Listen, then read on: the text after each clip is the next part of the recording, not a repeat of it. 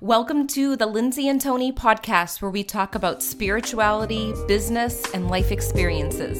In this podcast, we're bringing our private conversations to you. We believe that it's through discussion, action, and reflection that true change occurs. Hello and welcome to episode 144, the 4 phases that empaths move through. Before I share this episode, I want to give you a little update that's really exciting. Tony is coming out with an amazing course specifically for entrepreneurs that are empaths. It's going to be amazing. So you'll definitely want to make sure that you get notification and updates when it goes live. Go to TonyCmitchell.com and put your name on his newsletter.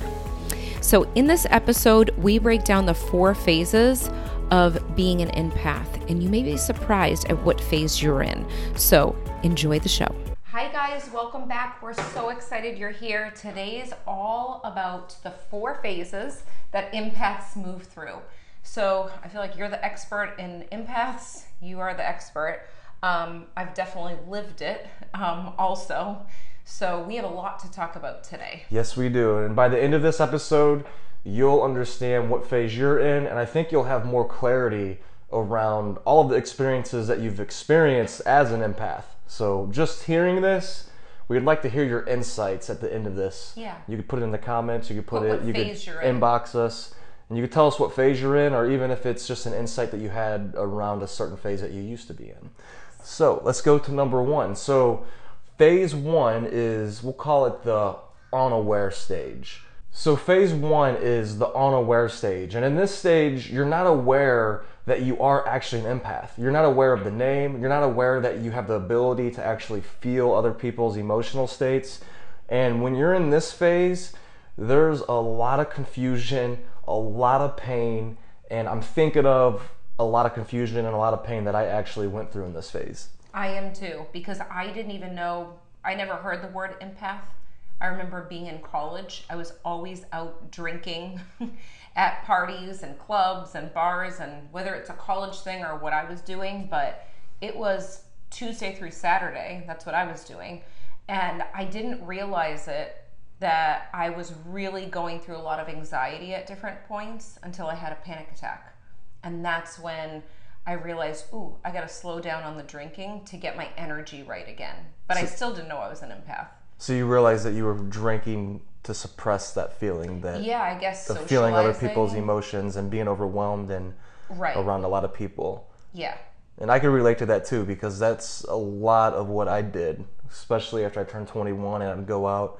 There's this place called Main Street in St. Charles, Missouri, where I grew up, and I felt like I had to just keep drinking all night to be in that environment because it was just so overwhelming. It was so overwhelming, and I didn't know it at the time, but feeling all the energies around me and not even being clear. I think that was a big thing too for me, is I wasn't even clear about what my own energy felt like. That's what my problem was. I didn't know what my own energy was. That's exactly what it was. And I think what helped me realize this was understanding that you're the first one that actually told me about the word empath. This was actually when I moved to Tampa, Florida back in, when I first started talking to you at the end of December, or the end of 2010, you were like, you're an empath. And I kind of took offense to it at first. I was like, wait, psychopath, empath, I just never heard of it before. But then when I started to dive into it, I started to realize, wow, this is what I've been experiencing my whole life. I've been feeling other people's emotional states. So when I'd go out to the bars and I would drink, that was a big reason why I would drink, is because I was feeling everybody's emotional states. And I can remember back in high school, I used to just be overwhelmed inside of the building all day long. It was just when I got to PE class and we were able to go outside, I felt like I was free. I felt like I was at home, and everything started to connect to all of the pain that I experienced as a kid. I started to find meaning in it in that moment. Yeah, and when you just brought up the fact that you felt like you didn't know your own energy, it makes me think that a lot of the time, sometimes I didn't know what to talk about and feel comfortable with what I was thinking too much about what would come out of my mouth because it felt socially awkward. So it made me feel more like myself, and I'm putting in quotes, to drink because I was letting go and not allowing my mind to get in the way of what I was really, what my heart wanted to say, you know, because you don't really think about what you're saying when you're in the flow. You're not thinking, what should I say next? It's just something that naturally comes out. But I found that in college, I guess I was still trying to figure out who I was. So I was drinking, and that's what everyone was doing that I was hanging out with. That's interesting, is when you say that, it makes me go back to even elementary, middle, high school, and my first years of college. Once I realized the name, the term empath and all of that, that's another connection I made, was a lot of the times I was tuning into people's energy and figuring out what they wanted to hear. Yeah. And I was a people pleaser, so I was constantly trying to say things that I already knew people wanted to hear, and I was unconscious of that until I started to realize there's a name to this, I'm experiencing this, and there's a lot of pitfalls around this, one of them being people pleasing. Mm-hmm. Yeah, that's a big one. Oh, yeah. I definitely can relate to that too. So let's go to phase two. Phase two, we'll call it awareness. And this is when you hear the name empath, or somebody tells you, hey, you are feeling other people's emotional states. However this comes about, you're aware that this is actually happening. And once this starts to happen, you're like, it reminds me of when I heard of the law of attraction. I'm like, oh, I got the secret, boom, it's done. And I didn't realize that's where all of the work actually starts. Yeah. And that's the phase of awareness, is you think that, well, I thought, and I listened to my clients and they said the same thing, and Lindsay and all these empaths I talked to on a deep level, they said the same thing. It's like we think that we got it at that moment because we have a name to it, a concept, we get it, but that's where the real work starts. And what I found in this phase is it's like a roller coaster ride. You have a lot of highs, you have a lot of lows, and there's a lot of learning to do. Right, and I think when you become aware of it, you start to recognize, oh, that's why I was drained before. So I find in the awareness, it's almost like your physical body and your emotional mind is like, oh, I have permission to be drained right now. And you're trying to navigate, what do I do in these situations when I am feeling drained? Because isn't that a common thing that pops up that you find with your clients? That they're going, and they're exhausted, but they don't know why they are. Exactly, right. So you're aware that, okay, I'm feeling other people's emotions, but then now you're starting to become aware that, wait, I'm not even, like we talked about in the last phase, I'm not even in tune with what I'm actually feeling. So you go on this game to where every place that you go, everything that you do at your job, wherever you're at, you're bringing this awareness to it, and you're studying it like you would study a book, and you're thinking, wait, is this my emotions? Is this their emotions? So I think that's where a lot of the emotional highs and lows start to come from, is by definition, you start to become inside of your head. You start to get in your head a lot. And I think that really defines stage or phase two, which is awareness, is we often get stuck in our head a lot because we're trying to figure out, is it their emotions? Is it my emotions? Right. What's going on here? And just to bring up a point to go with that, because a lot of people are kind of staying in their homes, this can happen online too. Like, I've sat on Clubhouse, I've been on Facebook, Instagram, we all have been. I know you are not on Clubhouse just yet, but at some point you'll be on there.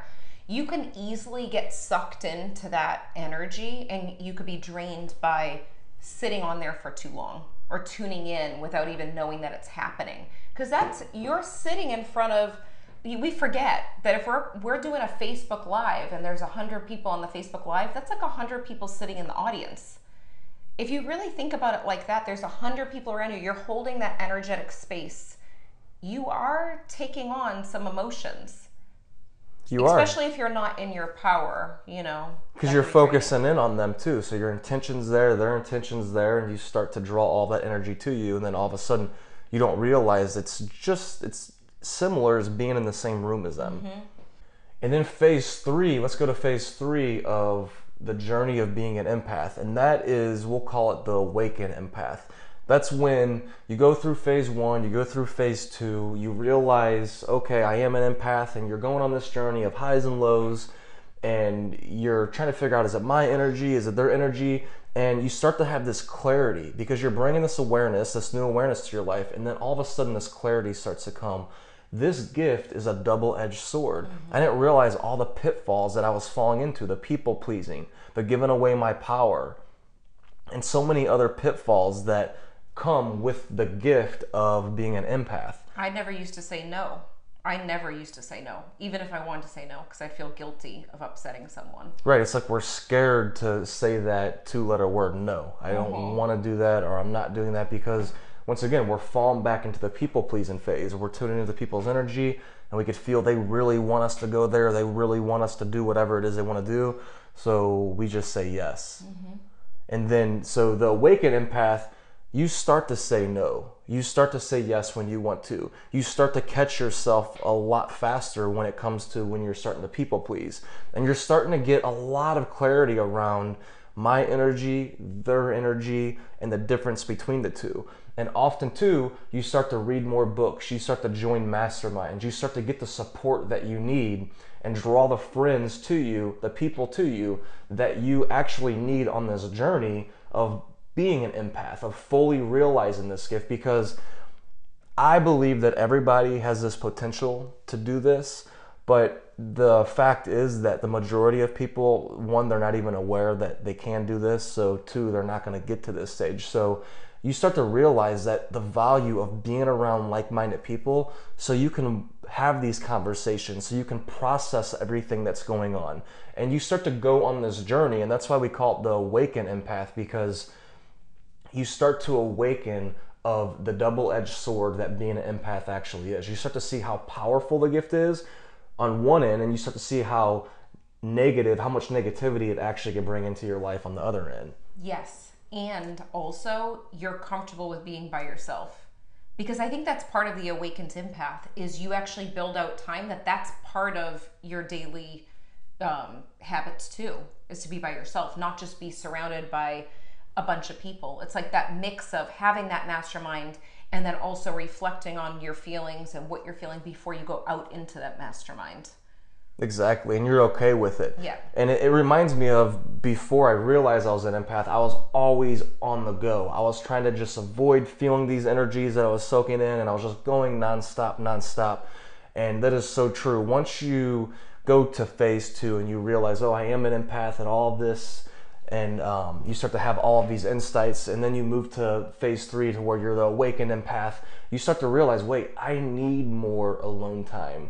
That way I can know myself. That way I can know my own energy and get my own energy right and process everything that I've been feeling and soaking in over the last day or the last week or the last year. And that way I could show up fresh. So you start to have all these new insights, and you'll start to notice all of your habits and your paradigms start to shift when you're in this phase. And just to add a little tip, this goes away from the phase, but it is a little tip that I'll add in here, and we can do another episode on how you can work through these phases.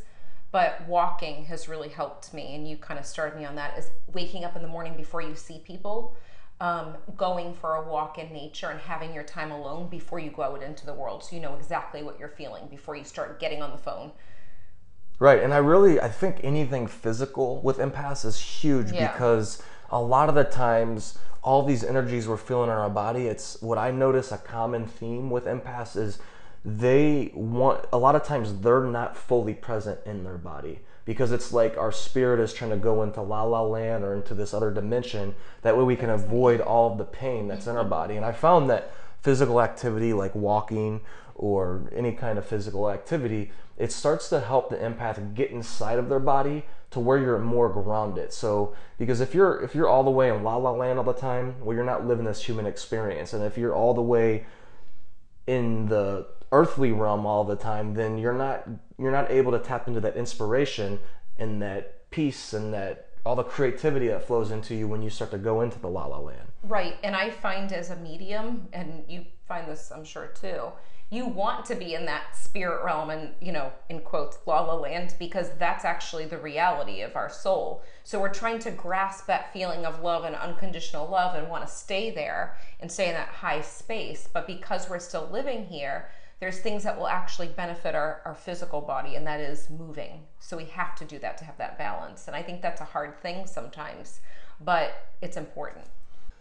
Okay, so now we're going to go to phase 4, and we'll call that the expert empath. And This phase is all about owning who you are. It's all about creating the solid boundaries. It's all about eliminating people pleasing. Because as you went through phase 3, you brought this new awareness into your life and you start to create this new paradigm. And of course, it takes time to start to master, to begin to master that new paradigm, to begin to master this gift. And that's what the expert empath does. The expert empath is using their gift. They're feeling energized most of the time, and they're using this gift to empower them, their life, in their relationships and their career, in every area of their life. Yeah, and also I think it's like really keeping track of that maintenance for yourself, like knowing that you don't have to get completely burnt out and drained if you're an empath. You can actually get energy from it in a really powerful way.